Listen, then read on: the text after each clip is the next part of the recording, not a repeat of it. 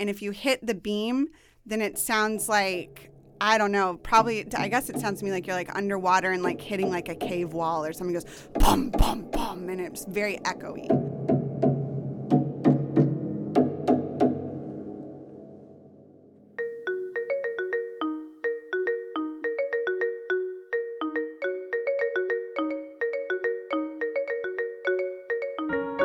Hello and welcome to Underscore. Underscore is a podcast that explores the modern world of music from a musician's point of view.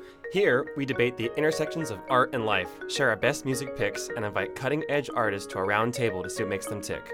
I'm Thomas Kochev, a composer and pianist here in LA. And I'm Chrysanthi Tan, a violinist, composer, singer-songwriter, also in LA.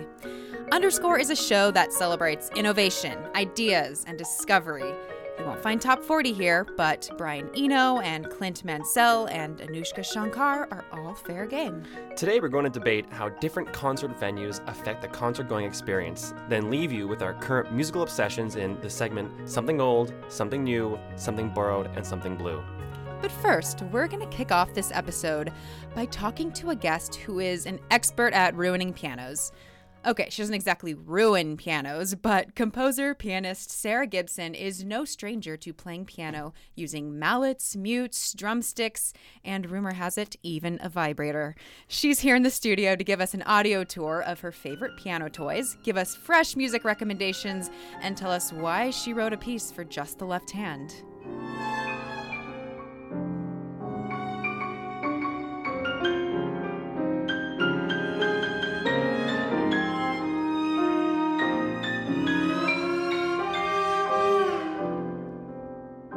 Welcome, Sarah. We just heard a clip of your piece, Sure Baby, Mañana.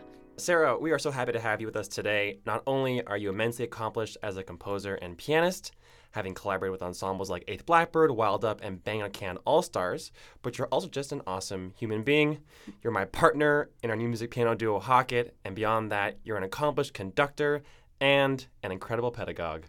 Wow, Sarah. Put it all in there. You do a lot of stuff. And I'm so intrigued by this spread of tools you have out in front of you. Like you have, what is this, a piece of tin foil, a mallet. You have some sort of a sock. Maybe there's rice inside or yeah, marbles? actually, who knows? It would be BB pellets. BB, great. So can you tell us like what these are? Why do you have them? Like what do they do? It's really fun to mess around inside the piano. And what do you mean inside the piano? So if you're playing the piano traditionally, you're using your fingers on the keys. Mm-hmm. But if you open up a grand piano, it's easier to mess around inside a piano in a grand piano than an upright piano. Mm-hmm. Open up the lid, there's a ton of strings in there. And you can do all sorts of what we would call prepared things to change the sound or the timbre of the instrument that you're doing, that you're playing. Okay, and timbre is like the quality, the nuances, color, and the color. Yeah, exactly. Right. So if just playing the key is the classic piano timbre, right, you can just alter that with all sorts of goodies and tricks. All sorts of tricks, exactly. So, okay. So you want me to tell you about it? Well, yeah. Well, it's like when I was a little kid, I would open the piano and then kind of like pluck on the strings like a harp. Sure. So let's just go through, if you don't mind, your whole bag of tricks. So first we'll start with the foil. Okay. So if you take a piece of aluminum foil, like probably we all have in our kitchen, and you lightly lay a piece of foil on top of the strings inside the piano, and then you play the piano keys normally, it provides this nice buzzing sound to the normal piano sound that you would get. So that's a really fun one to get that kind of metallic sound on top of the keys. Then I also have what we'll call the sock mute. And this was created by one of my composition teachers, Stephen Hartke. And you take a sock, you fill it with BB pellets, as crazy as that sounds. Metal BB pellets. Heavy. Exactly. It's got to be heavy. You sew the sock shut. And then if you place that on the strings, it mutes the strings so that they don't vibrate as much, and it gets kind of a thunk, thunk, thunk sound rather than a ringing normal ba-ya that you might get from pressing the keys.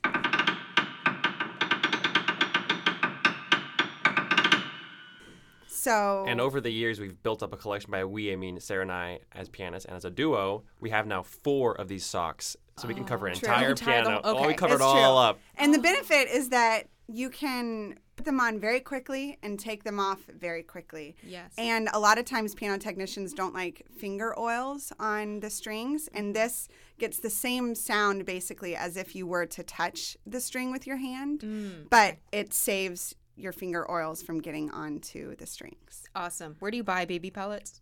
I got Five. them Big Five. Five, Amazon. I Amazon. recently got them at Amazon. Hunting stores. Feels a little weird to order that online, but Right. yeah. I feel good about it because I go to a Big Five to the hunting section, which I don't belong anywhere near, and I'm like, which one of these are the heaviest of the BBs?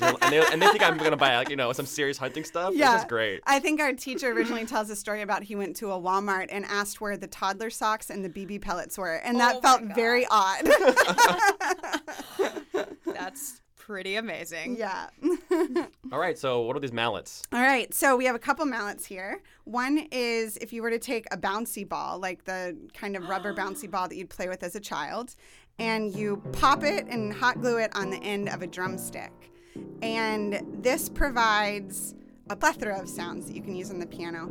First of all, one sound that you can do is you can just bounce with the mallet, the ball on top of the strings. And that kind of makes a boing, boing, boing, boing, boing sound.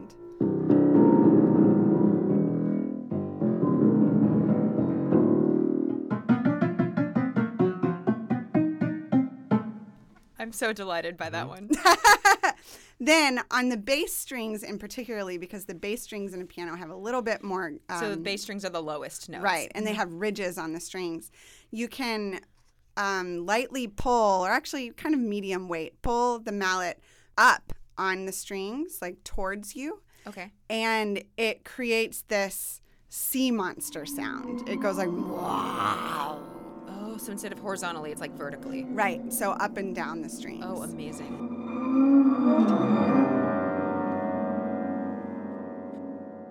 Another technique is that you can, on the beams that are inside the grand piano, so they kind of hold the frame together, you can hit the beams with the rubber ball so it doesn't hurt it because it's rubber. And normally we do this with the pedal down so that everything's really sustaining, all the sounds sustain. And if you hit the beam, then it sounds like, I don't know, probably, I guess it sounds to me like you're like underwater and like hitting like a cave wall or something. It goes bum, bum, bum, and it's very echoey.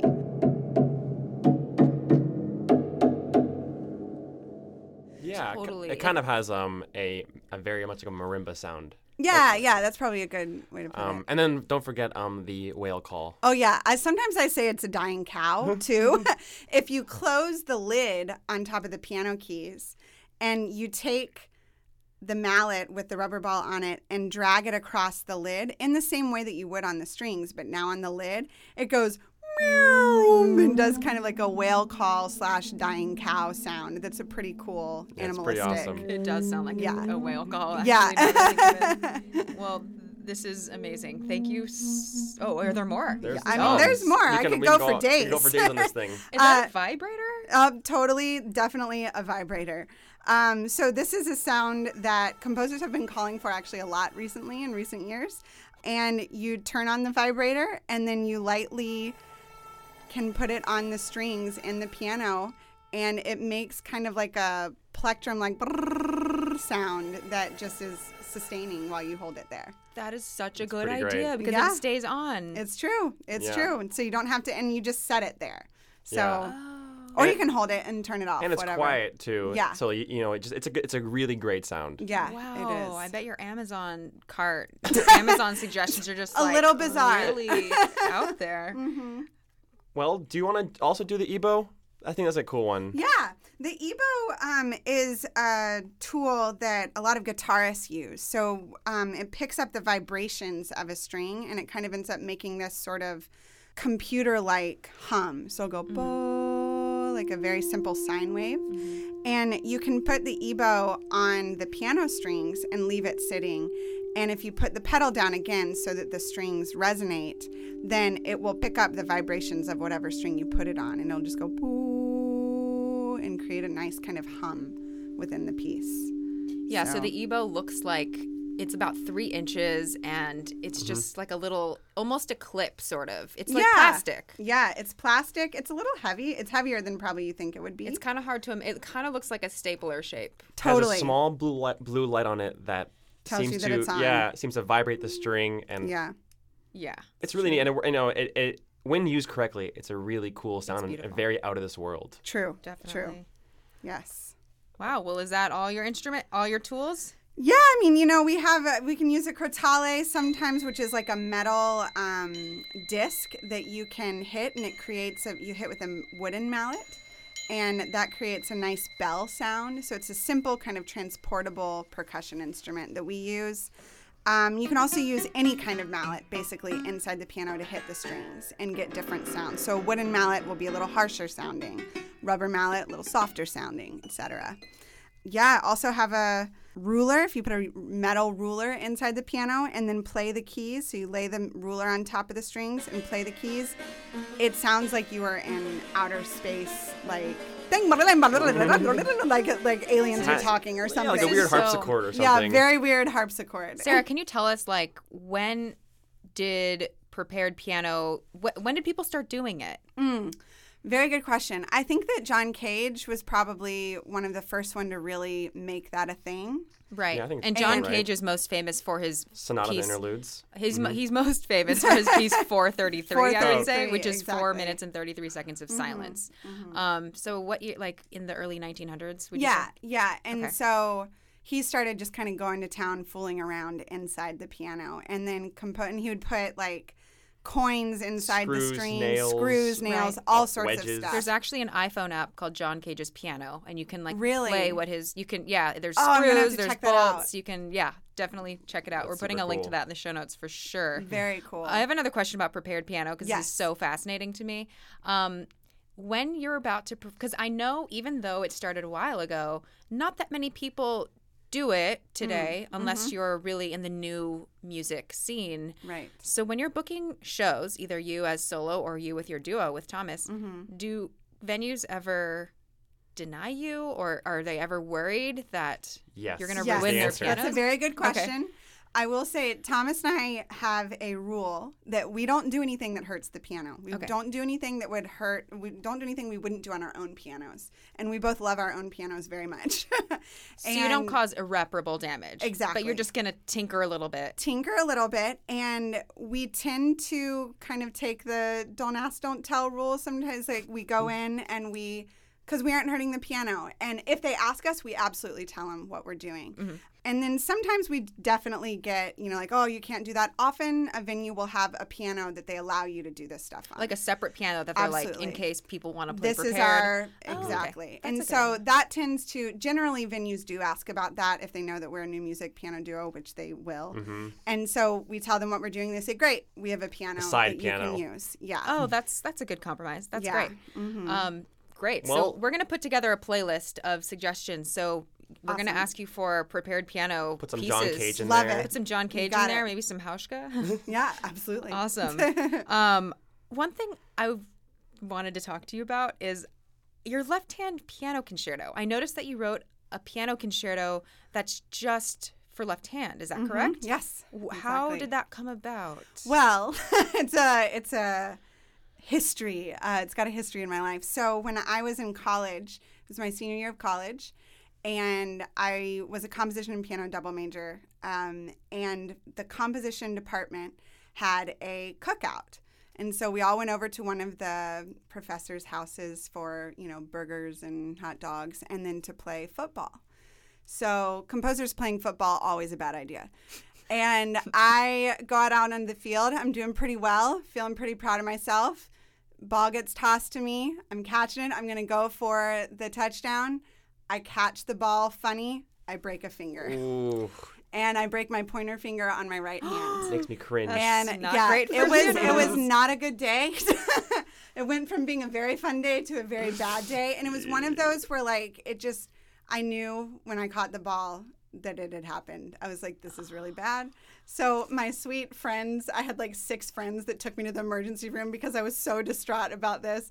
Anyway, we get there, it was this whole process of I had to wear a splint for like 9 months and all this stuff. It was like really, really bad. I didn't have to have surgery, which was really, really good. 9 months? 9 months. And it was a thing where like every 3 months, they were like, it'll be better in 6 weeks. And I'd be like, great. And I'd go in and they'd be like, oh, you need another 6 weeks. So what I was originally told was going to be 6 to 8 weeks was 9 months. Because I use my finger so much more than any other person, really, unless you're a pianist. Goodness. So I ended up having to do my senior piano recital as a whole left-hand piano recital in college.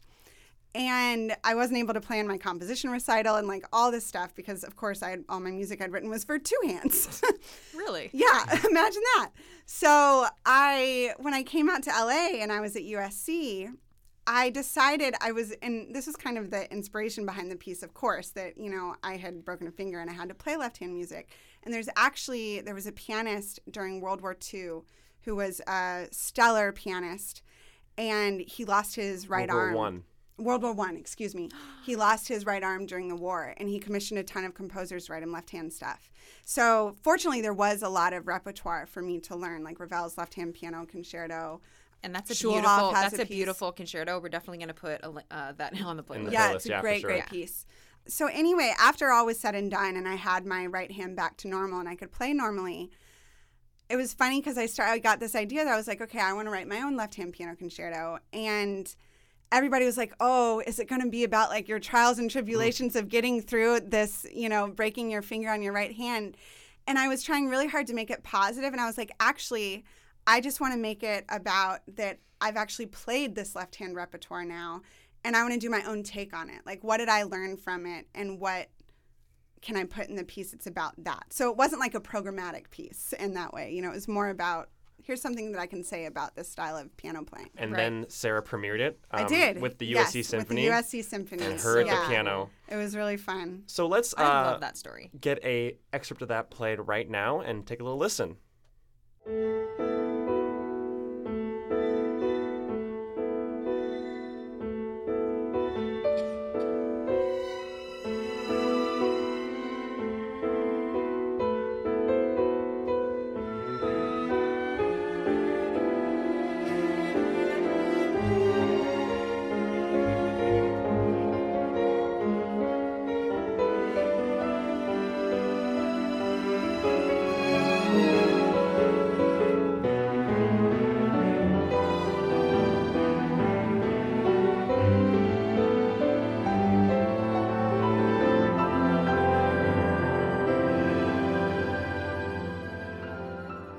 Sarah, so I listened to your piece, Outsider, Cool. and I love that piece. Thanks. One thing I noticed in it is you use an instrument called the melodica.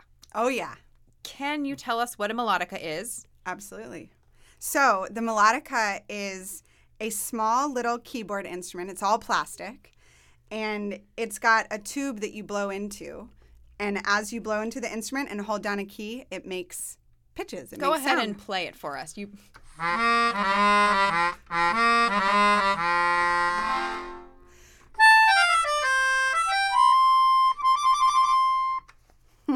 Lovely. So cool. And essentially, it's a giant harmonica Yeah. that's controlled by a keyboard. By a keyboard, exactly. Yeah. Yeah. That's a good thing. Yeah, Like a monster harmonica. Monster harmonica. It's sort of accordion plus harmonica. Yeah, those two had a little child, and out popped a Exactly. melodica. But Exactly. But it kind of looks like a keytar at the same Yeah, time. totally. There's a Venn diagram for all of these things. And you can get really inexpensive ones. So if Yeah. anyone is curious or wants a little small keyboard instrument, Yeah. Like should- $20 Amazon, bucks. baby. seriously, $20. You should seriously get one. Yeah. Now we need a melodica sponsorship for this podcast. Yeah. Okay, so in your piece, Outsider, Mm-hmm. I was struck by the fact that melodica comes in toward the end, Mm-hmm. and it sounds it sticks out like a sore thumb. Yeah. And to me, that was like, oh, maybe that's representative of the concept of being an outsider, and it was really speaking to me. Totally. And I was telling Thomas earlier today that I'm just really passionate about the melodica Mm-hmm. because I hate when things are out of tune, and as a violinist, I have so much control over my own intonation. Right. But when playing the melodica, it's like you have no control. because these are kind of crappy instruments. They're not really tuned the same way. So I thought we should all get out our melodicas. Yes, We all three of brought us. melodicas. Oh, yeah. All three of It us came have ready. melodicas. Got the team. The And dream team. Yeah.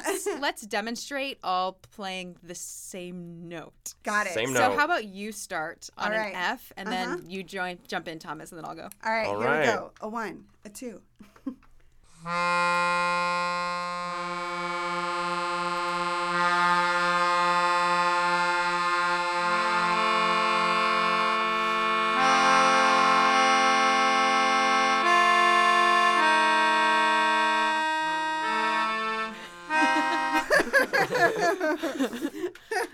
That's yeah. Especially the low note is super out of tune. It really but is. It's charmingly out of tune. Oh yeah, and you just gotta milk it, I think, because it makes it sound weird. It does. Yeah. It's part of the endearing quality. Absolutely. So we're going to move now to everyone's favorite segment, the lightning round questions. Okay. So this is where we basically ask you a set of questions that we ask every guest. First of all, what genre would you classify your music? Right. I think that I would say modern, collaborative, classical. Whoa. collaborative. Okay. I like that. Yeah. Catchy. Do you have any performance rituals? I think they kind of vary. When I was doing a lot of solo piano stuff, I really liked to listen to Yo-Yo Ma playing the Bach suites before I would play. When Thomas and I are doing duo stuff, often we have a playlist that we listen to in the car on the way there. And then the other standard that kind of comes with everything I do, I drink a Coca-Cola before I play. Oh, Coke sponsorship. Okay. Get a little caffeine and sugar in there right before I go on stage. I feel that one. Yeah. What is a modern or technological tool that's extremely helpful to your practice? iPad.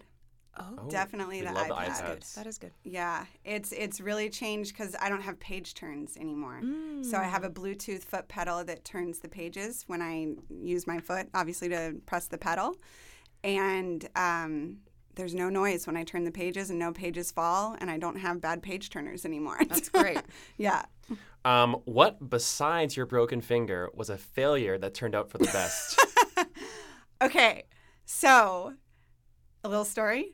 Yeah. When Thomas and I one time were playing 2 toy pianos in a concert, and we had played a piece by John Cage before that I had to have a stopwatch on. And when we went into the next piece that was an improvised piece, I didn't realize that I'd actually hit the timer on my phone rather than the stopwatch. And in the middle of the piece, the timer started going off, and it was going... The miraculous thing was that the key that the piece timer was was in the same key as the piece. Yeah. Oh. So, and we were both playing toy pianos, which are like bell-like instruments. And we had this little bell thing, and we just let it go the whole time because neither of us had hands to stop it. And then the second we stopped, it just like flew over to the phone to turn off the timer. So it ended up making it kind of it jovial worked, yeah. and cool. And now we have an inside joke of, is your phone off? Yes. That's a really good one. So I learned to always make sure my phone is off. Something besides music that you're obsessed with right now. Oh, well, I love my dog.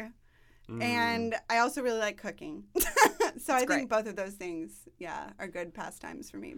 And a piece of art that changed your life. I think the one that I actually have a print of it in my house is the ceiling of the Paris Opera House that was painted by Chagall. That was really emotional for me to see in person, I think. Wow. Yeah. Well, thank you so much, Sarah. Finally, where can people find you online? Oh, yeah. So I have a website, sarahgibson-music.com. And then Twitter, Sarah Gibson Composer.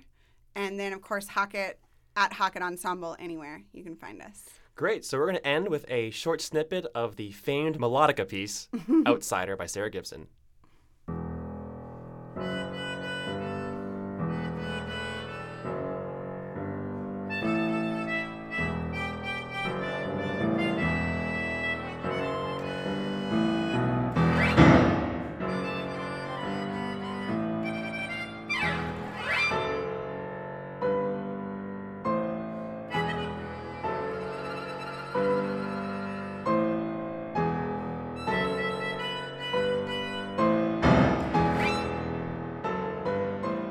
And now it's time for our weekly debate. This segment is called Counterpoint, and it's where we discuss hot topics relevant to the music world. This week, we're pondering how do various concert venues affect the concert-going experience? This topic was actually voted on by the members of our podcast Facebook group, _Society. More on how to join that later. So, Thomas, what do you think? Well, let's break it down to the extremes. At one end, you have, I guess, the big concert hall where the orchestra plays. Like for classical music. The classical music, or the suits are on. Right. Then I guess on the opposite end, what's the opposite? Like a garage. At a warehouse? Oh yeah, Yeah. warehouse, garage, Loft intimate spaces. loft space, chill, drinks, and street clothes on. And then the piece, let's say the exact same piece is played in those two venues. What would it be? Beethoven. Sure. Beethoven String Quartet. So Yeah, let's sure. pull a real A classic, classic, a a true real classic. I think that for me the biggest difference would be the amount of rules that come with the hall and how you act as an audience member. In the big room being the classic, I'm putting up my fingers to do So air should we quotes. just say Walt Disney Concert Hall? Sure. Well, there's a concert hall. Yeah. There's more rules. Like someone coughs, there's some glares. Yeah. There's like, hey, somebody no comes coffee. in late. Ooh, Oh, Do not they give good. out cough drops there? Oh, they give out lots of cough yeah. drops, but Oh, yeah. it doesn't help anyone. No, it's always at a silent part too. It gets quiet, and And then it's a then- domino effect. One person coughs, another. But cough, I cough. feel like that if maybe in the warehouse venue, if you cough, it's like, no worries, it's a cough. But Disney Hall, you cough, it's like, oh, Yeah. how could you? Yeah, they paid too much for that ticket for it to have coughing in it. I mean, at that point, I would take the cough drop because I'm like, oh, it's a free refreshment. yeah. Oh, I love the cough drops. I'm popping those the whole Exactly. show. I always Exactly. take them. Yeah. What do you think, Sarah? Yeah, I mean, I think definitely it affects the vibe. I think that it also affects the player's vibe. I think, there's a different sort of energy.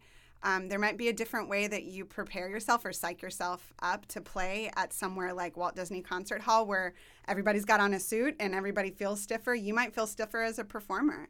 Whereas Yeah. That's a if good it's point. and if it's a loft space, it's like, oh, my friends are going to be there. Cool. And there's a lot of times often there isn't an actual stage in those spaces too. Right. So you're literally on the floor, same floor as the people that want to see you. So it feels more communicative. Yeah, I a little think. closer to the audience. Yeah, there really is a big difference between, like my favorite, not a big difference, but it's a different thing to think about a concert hall from the listener perspective or from the performer perspective. So Right. all of us sitting here have experience doing both.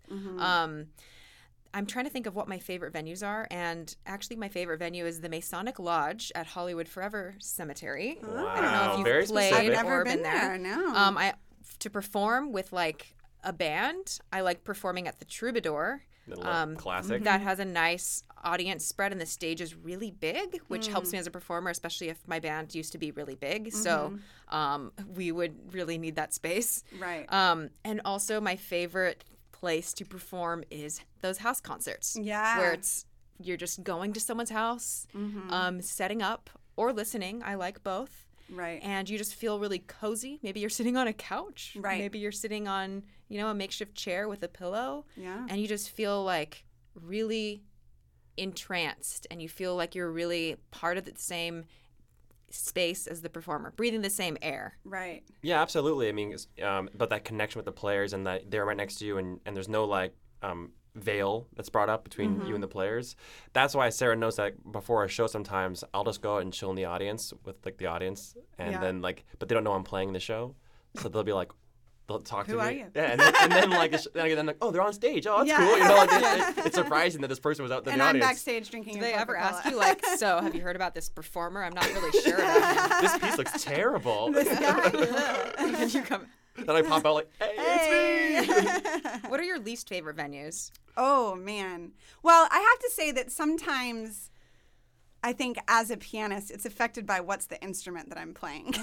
Okay. Because sometimes, these cool kind of loft spaces end up having pianos that are kind of out of tune and not great. And so that's a different perspective. I think as a composer, where I'm going to hear people or play other music or my music or whatever, I like these intimate places too. I also like with a small space that you can have 40, 50 people and it feels full. It feels like And it feels exciting, and you're like, oh man, A lot of you energy. filled this place up. Yeah. In those and cases, it's kinetic. In those cases, it's almost good when you hear someone sniffle or Yeah. something. You're just reminded that there's life in that room and that you're Totally. connecting with actual people. And that's what I like Totally. about those spaces, is because I Yeah. think music's about connecting with audiences. And when Yeah. you're in a place like that, you know that you are connecting. You can hear people breathe. Yeah. Yeah. What are your least favorite places, Thomas? Least favorite? I'd say, to go off that idea, it's where you're separated too far from the audience. Oh, yeah, Just period. Like, I don't know how big it is, but if there's like me playing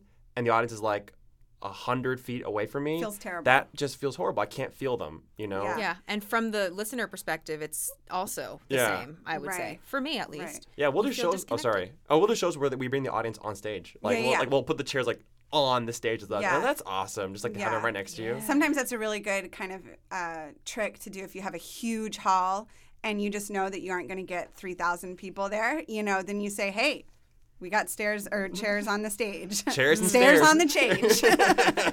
I would have to say my least favorite venues are amphitheaters by far. And, something like Hollywood Bowl Yeah. or Bowls.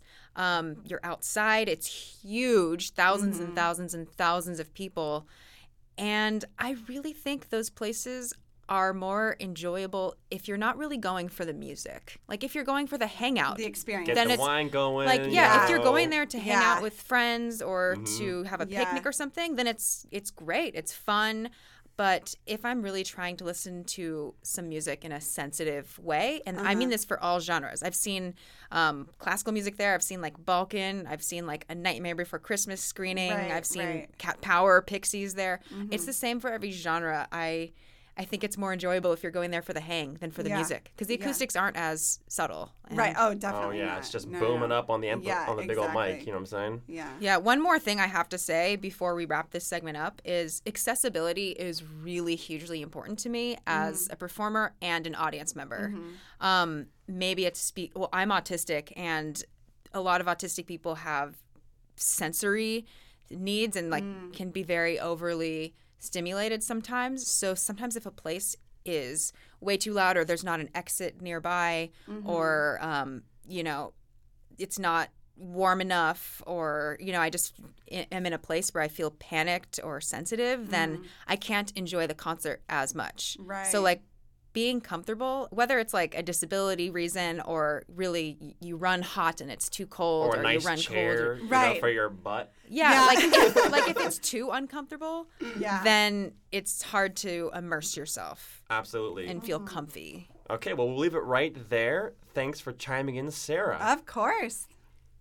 Now we got to ask you, what do you think? Do different concert venues impact your concert-going experience? How so? And what is your favorite venue? Feel free to email us at info@_.fm and tweet us or find us on Instagram @_FM. We also have a Facebook group called _ Society, where you can connect with other listeners, vote on future topics, and give us music suggestions.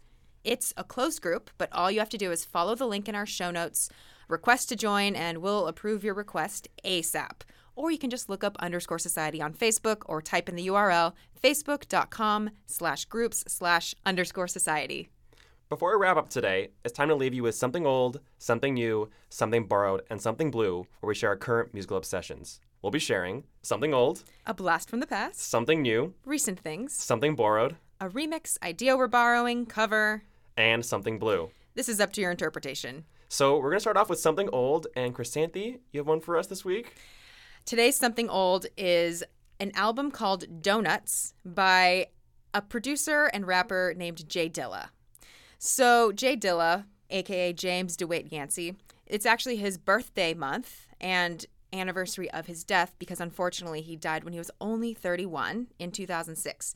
So this album is an instrumental hip-hop album, and it is one of my favorite albums of all time. You have to listen to the whole thing continuously because the tracks are like 17 seconds, a minute 31 seconds, and sort of in true donut fashion, the last piece transitions right back to the first piece. So you can listen to it on infinite loop.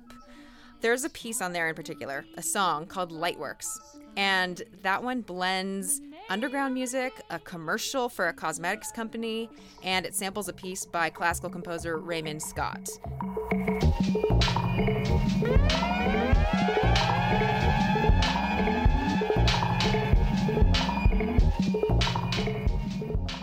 I can't recommend this album more highly.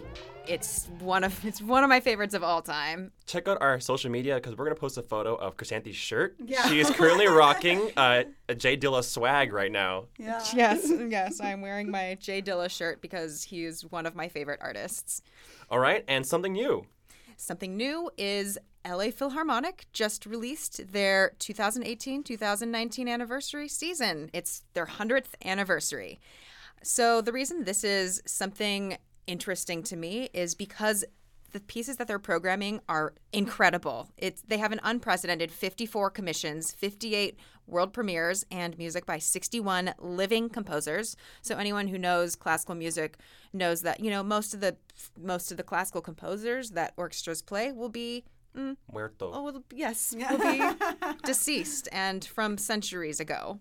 Actually, another interesting point, another amazing point, really, is that 22 of the composers programmed are women and 27 composers of color. So compare this to something like Chicago Symphony or Philadelphia Orchestra.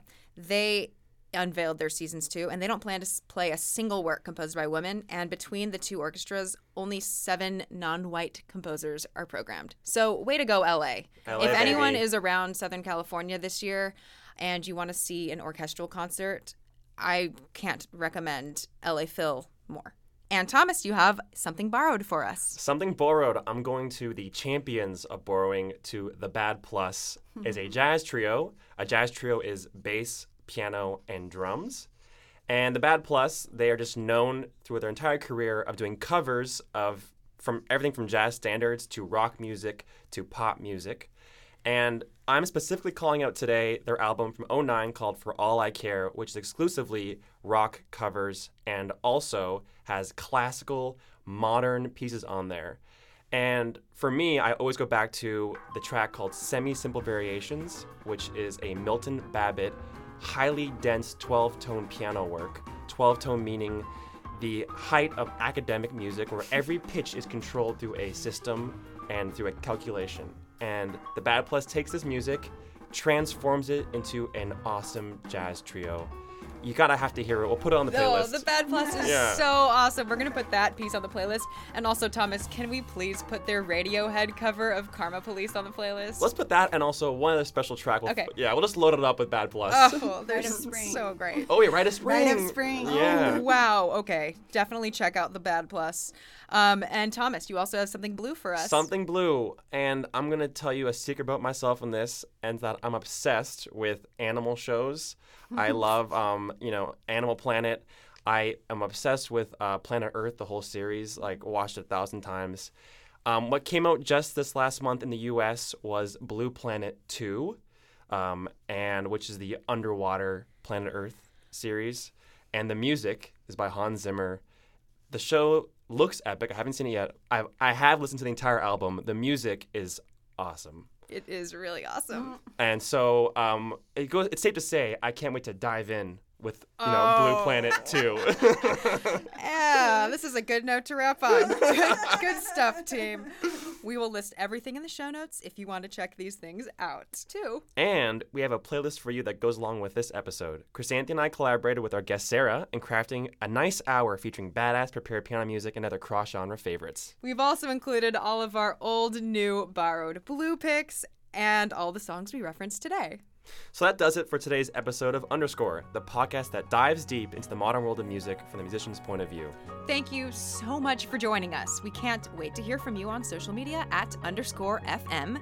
And definitely be sure to join our closed Facebook group, Underscore Society, if you want to dive in even deeper. Yes, we want to hear your suggestions and opinions. And song picks. You give great ones.